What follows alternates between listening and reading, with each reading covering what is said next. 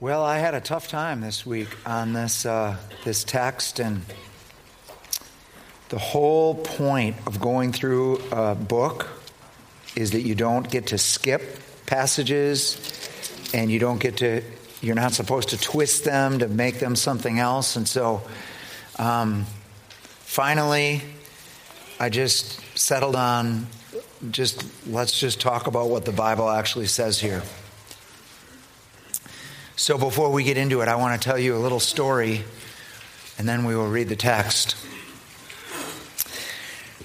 So, my dad, in his later years, softened quite a bit and really became much more easy to be with. But growing up, we had 6 kids. And my dad ran a newspaper that it just barely made money. And it was long hours, hard hours, and then also just being right on the edge all the time. And then we're Irish to start with, so there's already a little temper going. And Dad, growing up, was just he was usually tired and grouchy, and frankly, we were afraid of him because you never knew when he might just go off. And one of the things, he had several things that irritated him. One was when we laid stuff around the house, and one of our favorite things was we would put our shoes on the stairs, planning to take them up later, and that drove Dad absolutely crazy. And so one day we came home and no one could find their shoes, and we're looking everywhere. And we finally, if you wanted to talk to Dad, you talked to Mom, and then Mom would talk to Dad, and then you'd find out what's going on. Turned out he had thrown all of our shoes down the hill, and we had to go down and find our shoes down in the woods behind our.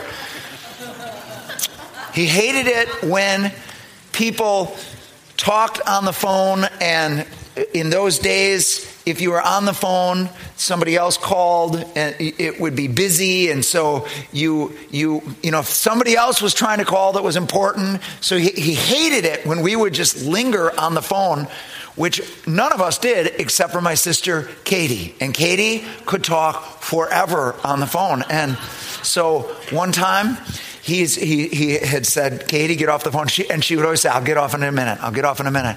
And he just went absolutely crazy. And he went out and he pulled the entire phone jack off the wall, just ripped the whole thing out.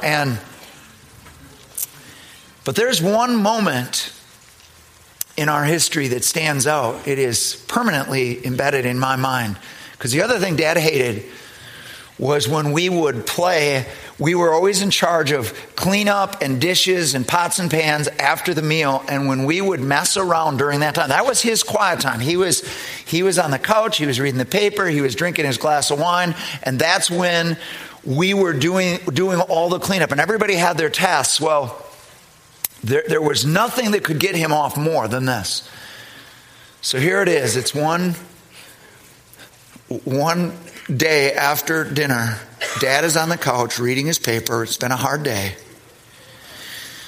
We're clearing the table, and Sheila has got the milk jug. And I don't know if you remember those old milk jugs that had a handle on top that held it to it. And she announced to all of us, "We are learning about centrifugal force in school." And she said, "This is the coolest thing. I can tip this upside down and the milk won't come out." And we are all like, "Sheila, no, whatever you're thinking of doing, please don't do it." And sure enough, she starts this thing going. And it's already horrifying, but what happens next is frozen in my mind, because the absolute unthinkable thing happens. She is going like this, and she comes around like this, and it detaches. And it is going towards Dad. Dad is in the living room, and this thing is going, and it goes right over Dad's head. I don't know how it could do it, but it's like it exploded. and milk. Dad was dripping with milk, the paper dripping with milk.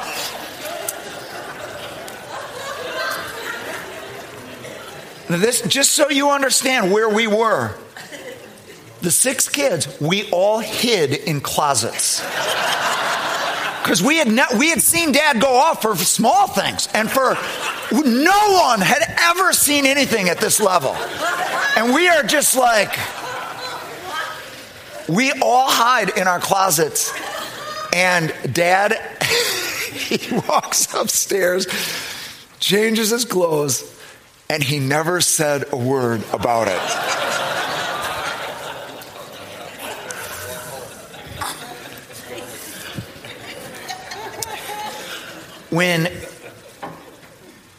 When God is revealing himself to Moses, he says, Moses keeps saying, Lord, show me your glory. And he says, I'm going to allow all of my goodness to pass before you. And so he hides him, interesting, in the cleft of the rock. And God goes past Moses and allows his glory. And Moses hears the Lord speak. And here's what the Lord says about himself. A self-revelation of his own being. He says this, the Lord God, compassionate, gracious, and slow to anger. One of the most wonderful things about God is that he is slow to anger. But what we're going to find out in today's text is just because God is slow to anger doesn't mean you can't make him angry. He is not irritable. He is not grouchy. He does not fly off for no reason. But please make no mistake about it. You can make God angry. We have the power to make God angry. I don't want God angry at me. I don't want him angry at you. And I don't want him angry at us. And so we're gonna look at this verse today, or at this passage today, and we're gonna see why God gets angry. And it is very possible, as I share today, that you will realize that you have stirred up God's anger toward yourself. Here's the other amazing thing about God. This is Psalm 30, verse 5. It says his anger is for a moment, but his favor is for a lifetime. And what that means is simply this. Even though God has anger, he is not an angry God. In fact, just to be in his presence is fullness of joy. And he has given us also the means, because of what Christ has done on the cross, that we can get right with God again, and that his anger that we have aroused can be changed to favor through the cross. And so it's really important, because the reason why I'm stressing all of this right now is because a lot of us, however our dad was, that's how we think God is. And so sometimes if dad was a little like my dad, it's hard to connect with God, because you see God as being this angry, grouchy, irritable, doesn't want to really be with me. That's not who God is. God's heart is for us and toward us. He is slow to anger, and when he's angry, it's for good reason. But he can get angry. All right, so we're going to look at we're going to read the text, and then we'll stand together and pray, because this is another long text. Here we go. Daniel chapter 5. King Belshazzar gave a great banquet for 1,000 of his nobles and drank wine with them. While Belshazzar was drinking his wine, he gave orders to bring in the gold and silver goblets that Nebuchadnezzar his father had taken from the temple in Jerusalem, so that the king and his nobles, his wives, and his concubines might drink from them. So they brought in the gold goblets that had been taken from the temple of God in Jerusalem, and the king and his nobles, his wives, and his concubines drank from them. As they drank the wine, they praised the gods of gold and silver, of bronze, iron, wood, and stone. Suddenly, the fingers of a human hand appeared and wrote on the plaster of the wall near the lampstand in the royal palace.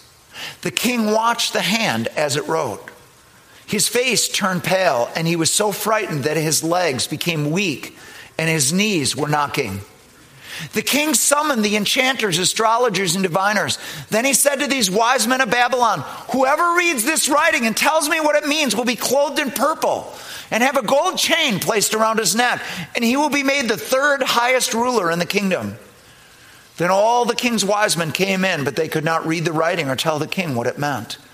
So King Belshazzar became even more terrified, and his face grew more pale. His nobles were baffled. The queen, hearing the voices of the king and his nobles, came into the banquet hall. "May the king live forever," she said. "Don't be alarmed. Don't look so pale. There is a man in your kingdom who has the spirit of the holy gods in him. In the time of your father, he was found to have insight and intelligence and wisdom like that of the gods. Your father, King Nebuchadnezzar, appointed him chief of the magicians, enchanters, astrologers, and diviners. He did this because Daniel, whom the king called Belshazzar, was found to have a keen mind and knowledge and understanding, and also the ability to interpret dreams, explain riddles, and solve difficult problems.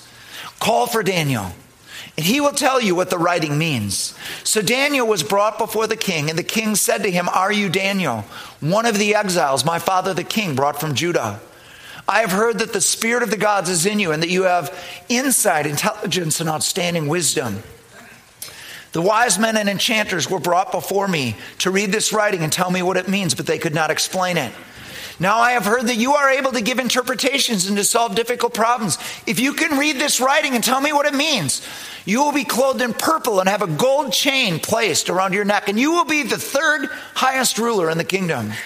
Then Daniel answered the king, "You may keep your gifts for yourself and give your rewards to someone else. Nevertheless, I will read the writing for the king and tell him what it means. Your Majesty, the Most High God gave your father Nebuchadnezzar sovereignty and greatness and glory and splendor. Because of the high position he gave him, all the nations and peoples of every language dreaded and feared him. Those the king wanted to put to death, he put to death. Those he wanted to spare, he spared. Those he wanted to promote, he promoted. And those he wanted to humble, he humbled. But when his heart became arrogant and hardened with pride, he was deposed from his royal throne and stripped of his glory. He was driven away from people and given the mind of an animal. He lived with the wild donkeys and ate grass like the ox. And his body was drenched with the dew of heaven until he acknowledged that the Most High God is sovereign over the kingdoms on all the kingdoms on earth and sets over them anyone he wishes. But you, Belshazzar, his son, have not humbled yourself, though you knew all this. Instead, you have set yourself up against the Lord of heaven. You had the goblets from his temple brought to you, and you and your nobles, your wives and your concubines, drank wine from them. You praised the gods of silver and gold, of bronze, iron, wood, and stone, which cannot see or hear or understand. But you did not honor the God who holds in his hand your life and all your ways. Therefore, he sent the hand that wrote the inscription. This is the inscription that was written, Mene, Mene, Tekel, Parsin. Here is what these words mean. Mene, God has numbered the days of your reign and brought it to an end. Tekel, you have been weighed on the scales and found wanting. Peres, your kingdom is divided and given to the Medes and Persians. Then at Belshazzar's command, Daniel was clothed in purple. A gold chain was placed around his neck, and he was proclaimed the third highest ruler in the kingdom. That very night, Belshazzar, king of the Babylonians, was slain, and Darius the Mede took over the kingdom at the age of 62. Would you stand with me, please, as we pray?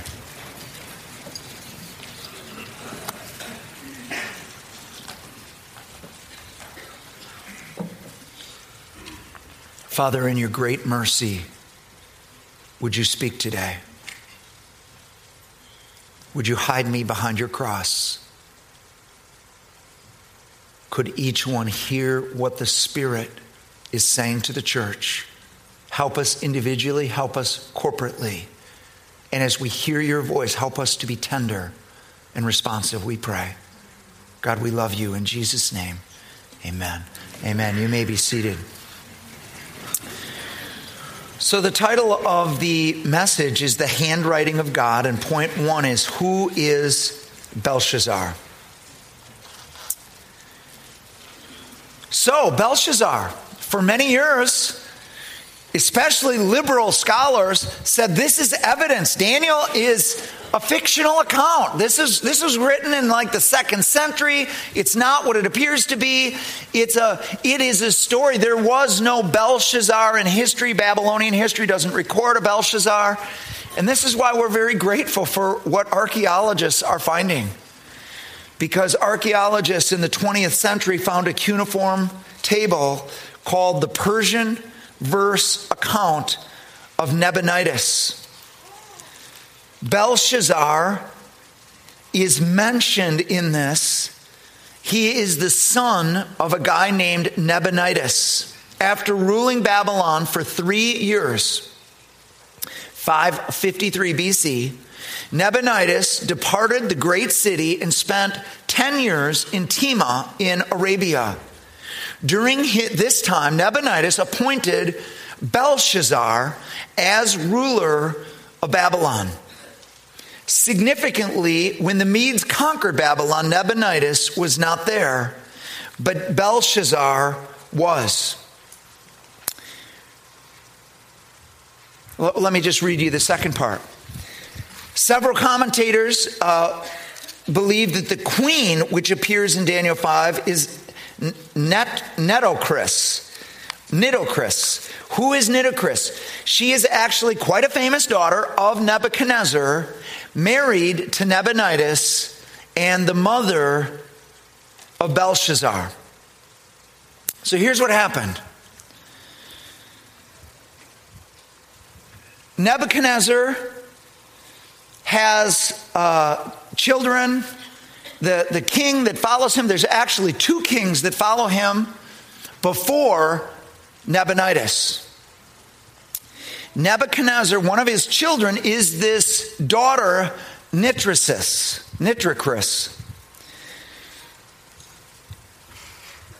Nitocris' son is Belshazzar. So when Nabonidus goes, he was a military guy, so when he goes out, he makes a co-regency, which kings often did. He gives Belshazzar the title of king under him. He is the second ruler in the kingdom. The first ruler is Nabonidus. The second ruler is Belshazzar, who's also called king. It's a co-regency, which is why he offers Daniel the third ruler in the kingdom, because he's the second. Now, we can be thrown off when it says, your father Nebuchadnezzar. It's not his father, it's his grandfather. It is, which is often the case in Scripture, that you call all of your ancestors your father. But he is the grandfather of Belshazzar. Nebuchadnezzar was through his daughter. The reason why she is called the queen is because she is the queen. And all of Belshazzar's wives, which are plural, apparently never really got that title. He was called the king, but the queen was still his mom, Nabonidus' wife.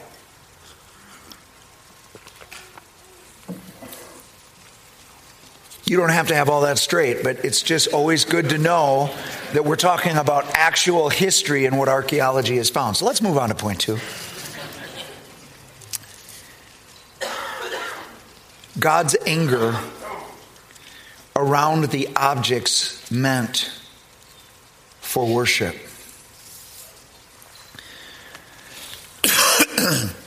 We know all the way back in the time of Nebuchadnezzar that he took the vessels that were in the temple of God and brought them into the temple of his God.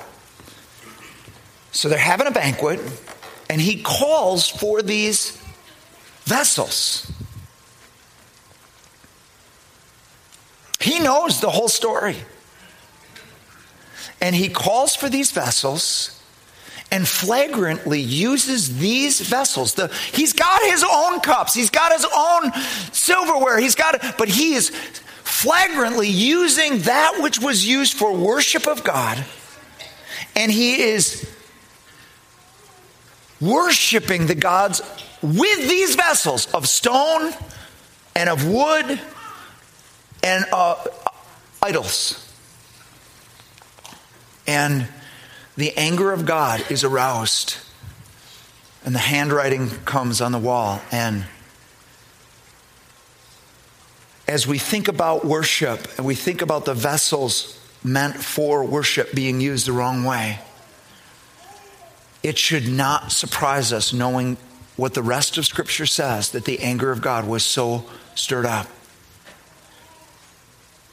Where did these vessels come from? Well, it started with the tabernacle. The temple is just a permanent tabernacle. The tabernacle and the temple are synonymous. Except the tabernacle they carried all around, and then the temple was a permanent fixture, but they built the temple like the tabernacle. So when the tabernacle was first introduced, it is week one of the tabernacle. They've just set into place the priesthood, and they have set aside the tabernacle for worship, and Aaron brings in the first sacrifices, and God brings the fire and manifests his glory, and this is the place of worship. And then week two, Aaron's sons, who are also supposed to be priests, bring in strange fire. They get their own idea, they bring their own thing in, and fire comes from the presence of God and consumes them. They die on the spot. Why? God's making a statement about his own holiness and about worship. I mean, even before that, when they came out of Egypt, and God said, right before you leave, ask the Egyptians for the gold and silver and for the precious things. And they plundered Egypt before they went, and they're going into the desert. Why on earth would they need money and all this stuff in the desert? Well, they didn't know why. But God was going to ask for offerings to build a tabernacle. And when they took that gold that was meant to build the tabernacle and they used it to make a golden calf, the anger of God was aroused, and 3,000 died that day. In the history of Israel, we've got the story of Uzzah, where they're bringing the ark into Jerusalem, and instead of doing it the way they're supposed to do it, which is on poles, and they're supposed to be priests, and there are very distinct ways that you handled the ark. Instead of doing that, they've got it on an ox cart, because that's how the Philistines had sent it back to them. So everything's wrong. It's the wrong way. It's the wrong people. Everything is wrong. But then the ox cart stumbles, and Uzzah reaches out and touches the ark. And immediately he was struck dead. And David became afraid of God. God, why were you so angry? Why did your anger lash out?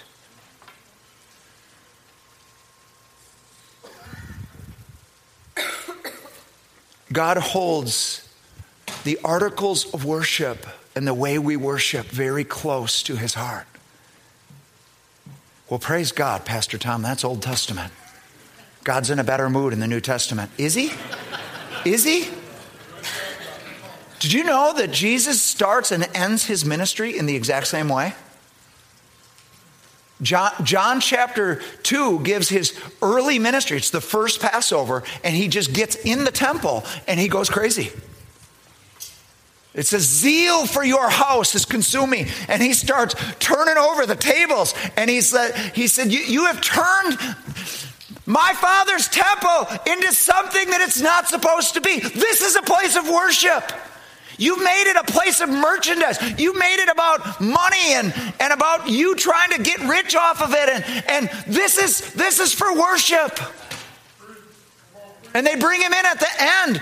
It's the last Passover. He is about to die. He knows he's about to die. He comes in on the donkey, and then he goes into the temple, and There it is again. And he can't contain himself. And he says, my house shall be called a house of prayer. And you have made it a den of thieves.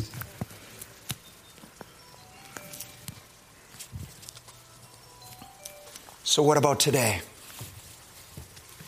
How do we get God angry today? What are the articles of worship today? Look at Daniel 5:23. He says, instead you have set yourself up against the Lord of heaven. You had the goblets of his temple brought to you, and you and your nobles, your wives, your concubines drank wine from them. You praised the gods of silver and gold, of bronze, iron, wood, stone, which cannot see or understand. But you did not honor the God, and listen to this, who holds in his hand your life and all your ways. The NAS says your breath and all your ways. You have taken the strength and the breath that God has given you to live, and instead of using it to honor him, you have used it to commit flagrant idolatry.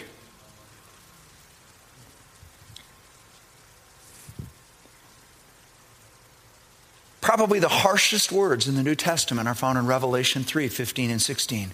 Jesus comes to his own church and he says these words, I wish that you were hot or cold. So because you're lukewarm, I'm going to vomit you out of my mouth. Jesus is coming to his own church. Jesus, this is the church he died for. This is the church he's passionate about. I'm sorry, guys. Jesus cannot be less than passionate about you. I'm sorry. This is how he is.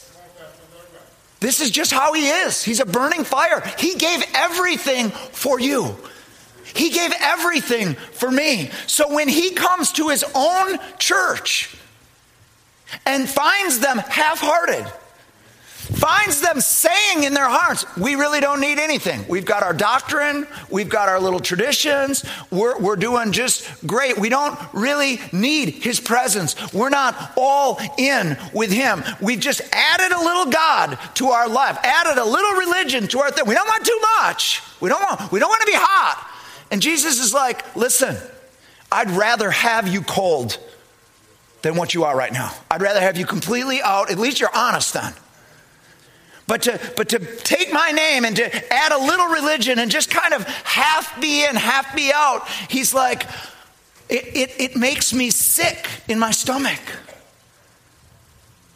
And when he says, I'm about to vomit you out, this is not, people sometimes think it's a personal threat to backslide. No, it's that church. It's that whole community. The church, Jesus builds his church. He said, I will build my church, because the church is to be a light. A church is to reproduce. A church is to be, this is what it's like to follow Jesus. And he's saying about that church, that corporate church, I don't want this. I don't want this reproduced. I don't want this in the world. I'm gonna be against you as a church. Guys, I don't want to be that church. I don't want to be the church that makes Jesus sick. I don't want to be that person either. He's all in for me. I want to ask the Holy Spirit to help me be all in for him. I want our church to be all in for him.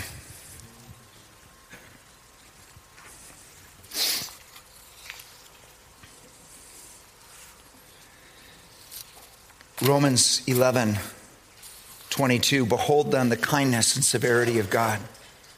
To those who fell, severity, but to you, God's kindness, if you continue in his kindness. Otherwise, you also will be cut off. Okay, now this one is personal.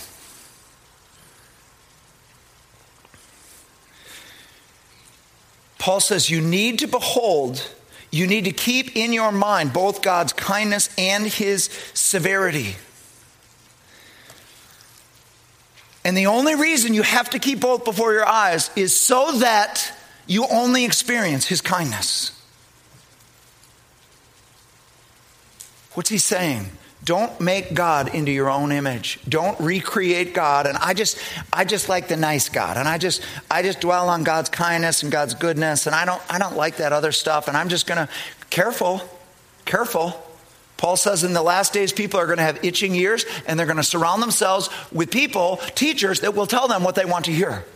Be careful of recreating God, lest you end up without God and a God of your own making. We need to behold the severity of God so that we don't ever experience it. So here we are, point 3, making sure we don't end up like Belshazzar. Number 1, remember what God has done in the past. Daniel says to him, you knew the story of Nebuchadnezzar, your father. It's actually his grandfather. You knew the story. You knew about it. You knew about the 7 years where he ate grass. You knew the divine patience of God that was extended. You knew all of the miracles that had happened. You knew all about it, Daniel says. And yet you have set yourself against him and flagrantly done what you wanted to do. It is so easy, isn't it, to forget. To know stuff, but just forget it and not live in the light of it. Listen to Psalm 106, verse 7. Our fathers in Egypt did not understand your wonders.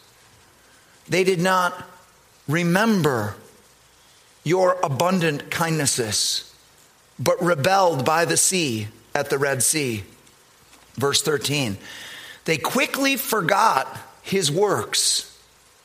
They did not wait for his counsel, but craved intensely in the wilderness and tempted God in the desert. So he gave them their request, but sent a wasting disease among them. God had done abundant kindness to them. God had shown himself in a number of ways, and they just didn't remember it.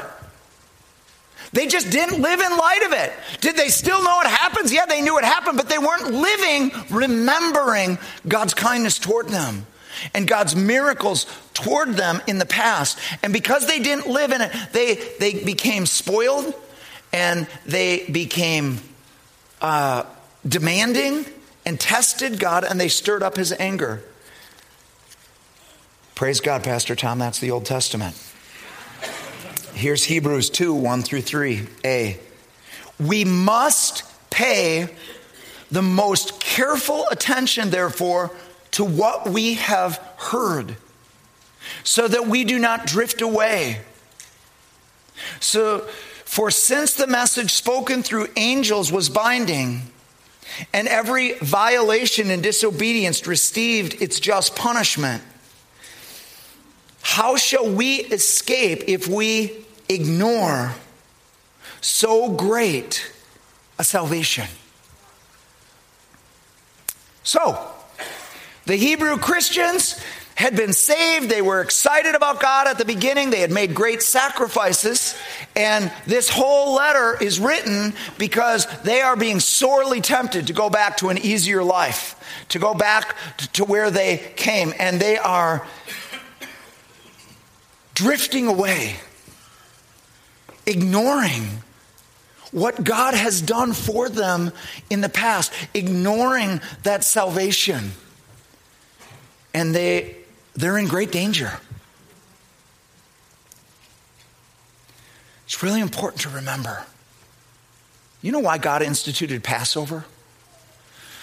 Every single year, the Jewish people still do Passover.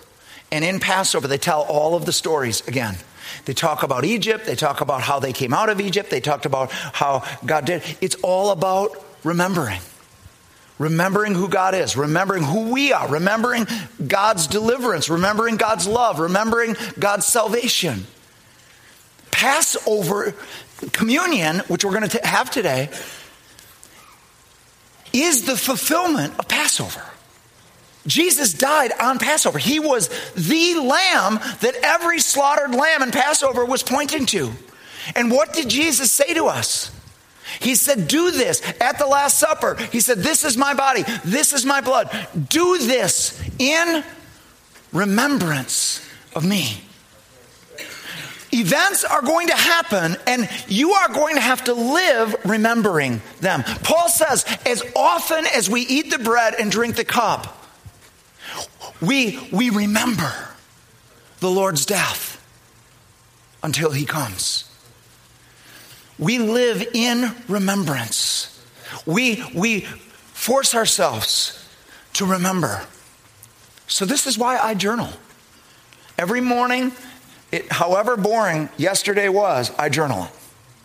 I journal my prayers. And what I do is I go back and I read through them. I want to remember. A couple days ago, I read back to 2010. I read all of 2010, all the events that led up to City Church. It was brutal. It was a brutal year. And as I'm reading all of the prophetic things and the prayers and all the emotions I'm experiencing and seeing all that has happened since then and God's fulfillment, it's just Thanksgiving is welling up. Last Christmas, I gave my children a gift of my and my wife's history in God. Miraculous provision, miraculous this, miraculous healings that I've experienced, dreams that I've had. It belonged. Everything that happened to Nebuchadnezzar belonged to Belshazzar. Everything that had happened belonged to him. It was part of his story. He needed to remember that story. He needed to know that story. God's acts that have come down to us need to be remembered. I had used as the scripture right on the front of it was from when Joshua came through the Jordan River. He had each one of the tribes take a stone out of the Jordan River and they made a memorial so that the future generations would remember what God had done, would remember his faithfulness, would remember the miraculous that had happened. Remembering is absolutely key to walking presently in the light God wants us to walk in. And then secondly, be careful to not presume on God.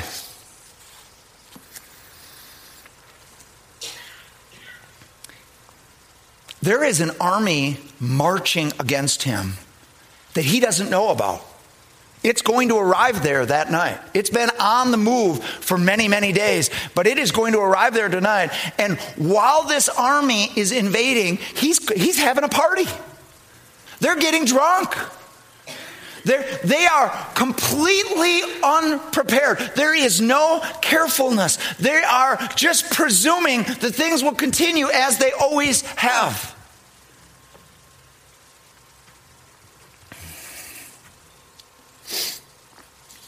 Proverbs 29:1, whoever remains stiff-necked. Let me see what we have. After many rebukes will suddenly be destroyed without remedy. God comes and he warns us. God comes and he speaks to us. God comes and he awakens us. And we can presume that we can always do it later. We'll do it later.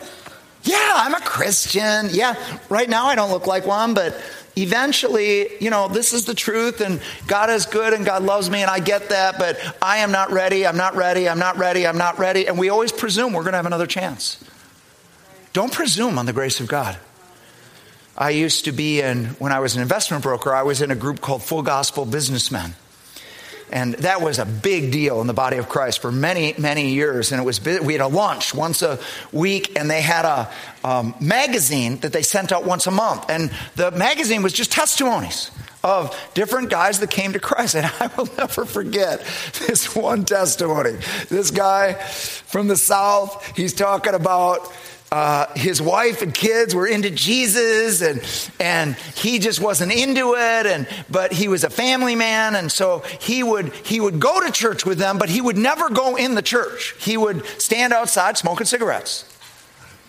And he'd wait for them to get over, and I mean, so he would be in the back, and when church was over, they would come out, and it's just a typical Sunday.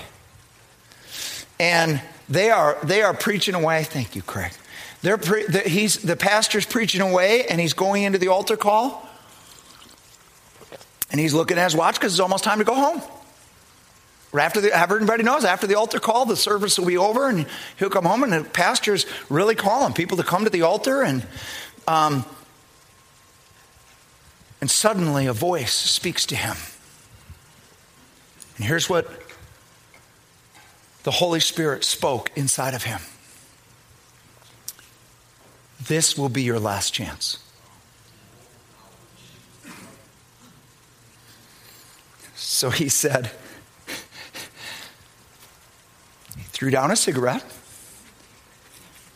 put it out, and ran to the altar.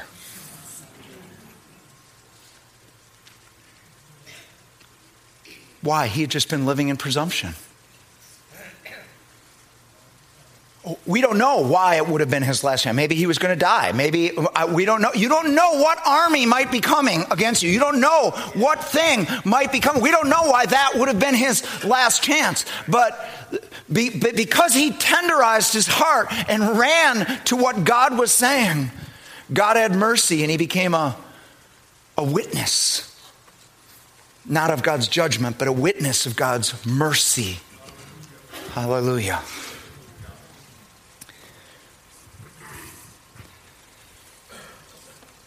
Hebrews 10 talks about Christians that become presumptuous and continue to willfully sin. They know it's sin, but they're no longer struggling with sin. They are now continuing to willfully sin. They have actually made it a lifestyle as if forgiveness is their right. Guys, forgiveness is not a right. It is a privilege. We need to treat the forgiveness of God that God has offered us through the death of Christ as something precious, something valuable, something to be honored. Yes, thank God we get a new beginning every single day. We need to treat that as a valuable, precious gift. If you think forgiveness is your right, like God somehow owes you forgiveness, that you've prayed the prayer, therefore you have to be forgiven, you need to be careful. Because here's what the writer of Hebrews says. For those who continue to willfully sin, there's no longer a sacrifice for sins. And here's why. You have trampled the Son of God under your feet. You have counted the blood of Jesus as an unclean thing. That you have thought the blood of Jesus was shed so that you could keep sinning, so that you could live a dirty life. You have counted it as an unclean thing. And then thirdly, it says you have insulted the Spirit of grace. The Spirit of grace was not that we would go on sinning. The Holy Spirit came to forgive us, to bring grace, to empower us to live a different life. Does that mean we never struggle? No, that doesn't mean that at all. It just means that we recognize that being a Christian means I'm now living a different way. I'm not doing it perfectly, but I'm aiming that way. And I'm honoring that gift, not presuming on it. Making sure we don't end up like Belshazzar. Repent for your sins. So the one thing Belshazzar doesn't do, he honors his word to Daniel and says, all right, I'm going to make you the third in the kingdom. You interpret it. Here's the one thing he doesn't do. Repent. You said, Pastor Tom, it was too late. No, it wasn't too late. If it was too late, then there wouldn't have been handwriting on the wall. If it was too late, it just would have happened. It's not too late. If God is speaking, it's not too late. People are worried that they committed the sin unto death. You have not. If you're worried about committing the sin unto death, you have not committed the sin unto death. There is still time. God's purpose for you is to forgive you, not to condemn you. God wants all of us to make it. He died so that we would make it. He values us. We are his precious, favored sons and daughters. Hebrews 3, 7 through 13. The Holy Spirit says, today, if you hear his voice, do not harden your hearts as you did in the rebellion during the time of testing in the wilderness, where your ancestors tested and tried me, though for 40 years they saw what I did. That is why I was angry with that generation. I said, their hearts are always going astray, and they have not known my ways. So I declared on oath in my anger, they shall never enter my rest. See to it, brothers and sisters, that none of you has a sinful, unbelieving heart that turns away from the living God. But encourage one another daily, as long as it is called today, so that none of you may be hardened by sin's deceitfulness. So that's what we're doing today. God is speaking. Don't harden your heart. Soften your heart. Agree with God. So it turns out that the handwriting on the wall, you have been weighed in the balances and been found wanting.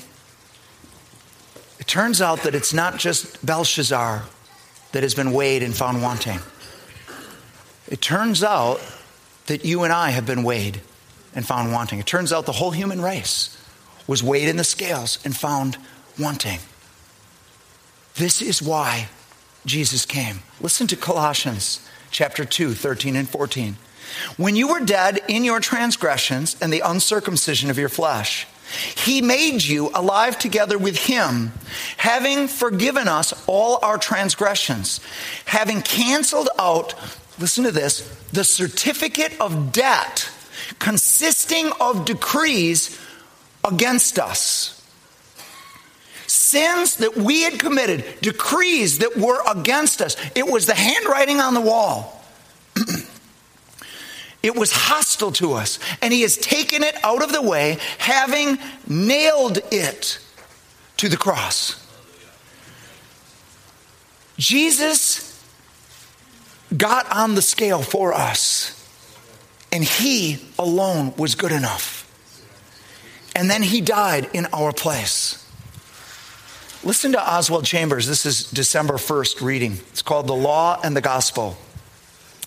For whosoever shall keep the whole law and yet offend in one point, he is guilty of all. James 2:10. And then here's his comments. The moral law does not consider us as weak human beings at all. It takes no account of our heredity and infirmities. It demands that we be absolutely moral. The moral law never alters, either for the noblest or for the weakest. It is eternally and abidingly the same. The moral law ordained by God does not make itself weak to the weak. It does not tolerate our shortcomings. It remains absolute for all time and eternity. If we do not realize this, it is because we are less than alive. Immediately when we come to life, life becomes a tragedy. Paul says, I was alive without the law once, but when the commandment came, sin revived and I died. When we realize this, then the Spirit of God convicts us of sin. Until a man gets there and sees that there is no hope, the cross of Jesus Christ is a farce to him. Conviction of sin always brings a fearful, binding sense of the law. It makes man hopeless, sold under sin. I, a guilty sinner, can never get right with God. It is impossible. There is only one way which I can get right with God, and that is by the death of Jesus Christ. So I'm going to talk about this for just a moment, and then we're going to ask the communion folks to come and the worship team to come back.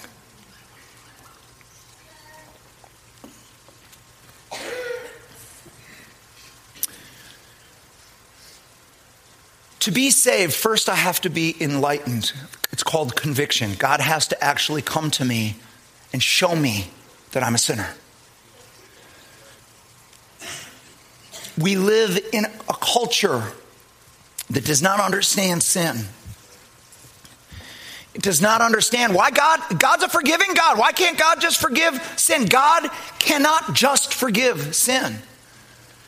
The moral law doesn't bend around for us and say, oh, they had a bad day. They didn't have their coffee. It doesn't bend around and make excuses. That's what we do. The moral law, the absolute holiness of God condemns every single one of us as sinners. It doesn't bend.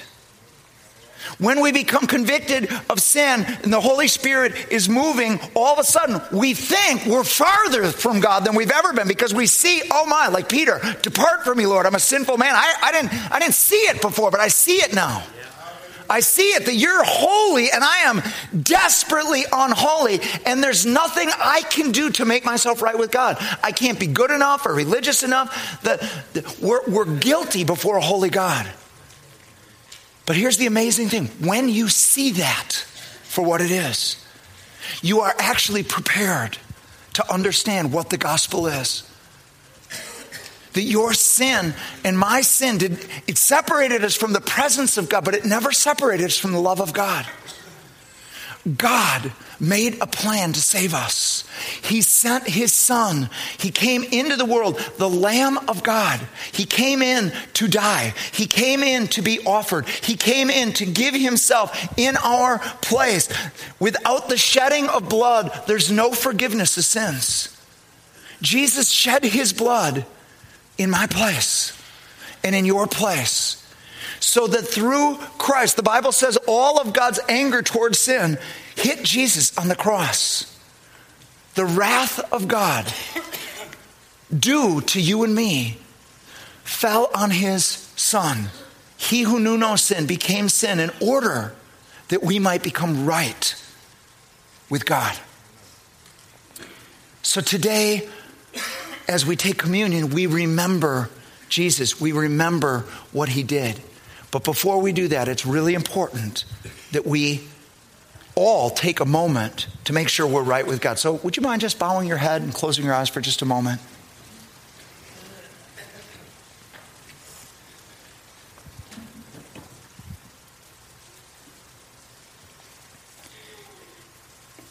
If you are here today and you just recognize right now that you have been living a life away from God, maybe with a little religion tied on, but away from God. And you're afraid if you died right now, you're not sure. You're not sure whether you would go to heaven or not. You're not sure that you're in a right place with God. But today you're here. And you can honestly say, I want to be right with God. I want Jesus' sacrifice to apply to me. I want him to forgive me. I want him to wash me. I want to give him my presumption against him. I want to give him every bad thing I've done. And I want to hide myself in the wounds of Jesus. Jesus says, I stand at the door and knock. If anyone hears my voice and opens the door, I will come in. If God has spoken to you today, and you don't want to harden yourself, you want to tenderize and respond to him, would you just raise your hand right now long enough? I see that hand in back, and this hand in front, and this hand, and this hand, and this hand, and that hand, and that hand, this hand, and this hand, and this hand, and that hand, that hand. God bless you. God bless you. Yep, you can put those down. Anybody else by upraised hand? We're going to pray just a moment.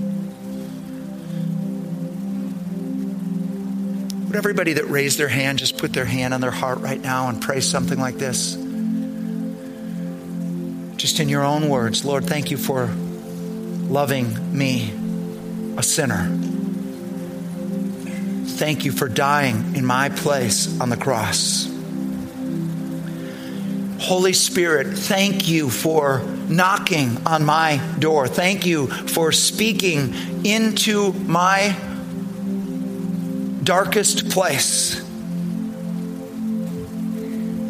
Not to condemn me, but to save me. Lord, today I'm opening my heart wide by faith. I'm asking you to come in. I'm asking you to wash me, cleanse me, and tenderize me. I want to live filled with your joy, filled with your pleasure. Holy Spirit, I want to be wholehearted. Make me wholehearted.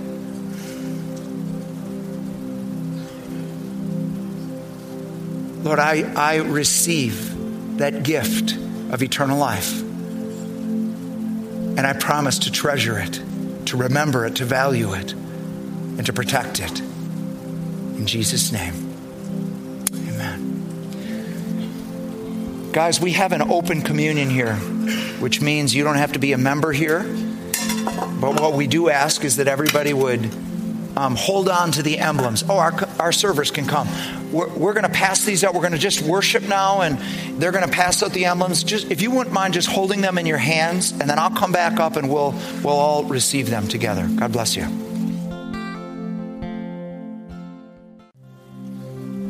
Just got a few more people being served in the balcony.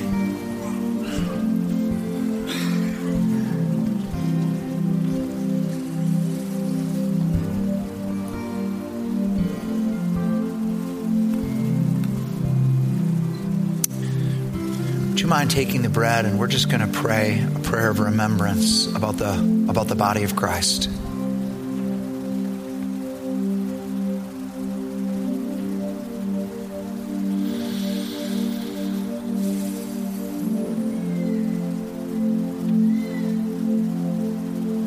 Lord, we are intentionally taking time,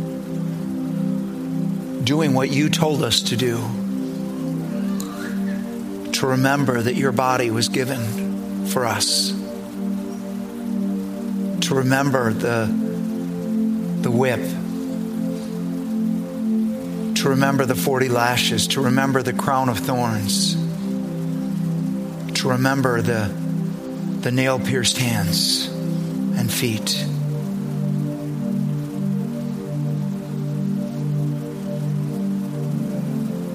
To remember the love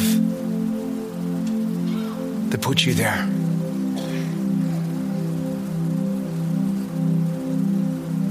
Lord, you laid your life down for us. You gave your life for us. And we want to say thank you to you.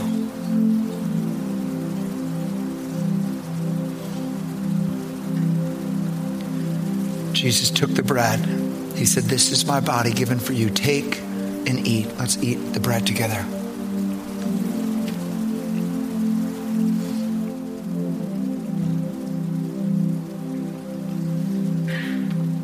When the supper was ended, he took the cup and he said, This is my blood, the blood of the new covenant. It will be poured out for the forgiveness of sins. Could we pray as we remember the blood that was shed?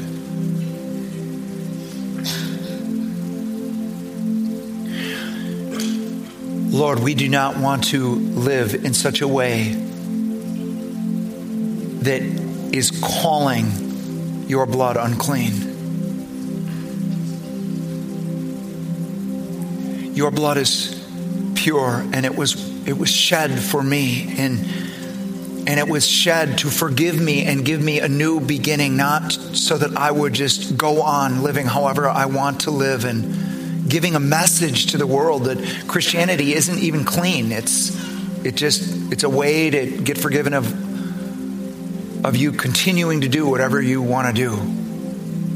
Lord, forgive us. Forgive us for when we've done it. Forgive us as a congregation. Forgive this country for in some ways producing a gospel that doesn't even look to live holy before you. Please forgive us, God. Please grant repentance. This blood was clean so that we would go and from this live clean lives. And Jesus, before you today, God, we want to live clean before you. Wash us. Lord, we drink this cup because it's not just this outward cleansing. You clean even our motives. It says we are washed from dead works and made alive to serve the living God. Lord, awaken our hearts. Clean our hearts. David said, create in me a clean heart, oh God. Wash us in the innermost being, we pray. Jesus said, take and drink. Let's drink together. And then could we stand again and worship?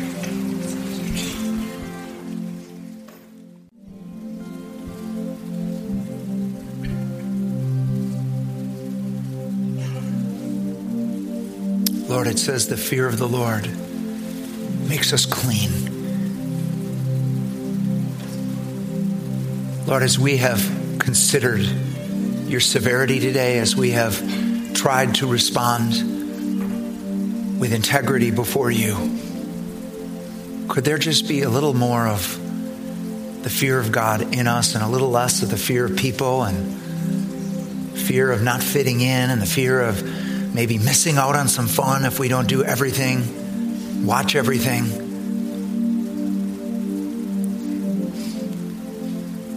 Jesus, please.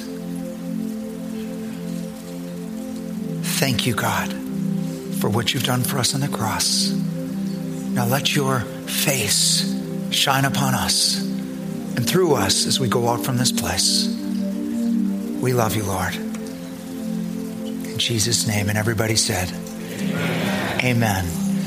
All right, guys, we're going to have teams up front if you need more prayer. Otherwise, God bless you and have a great day.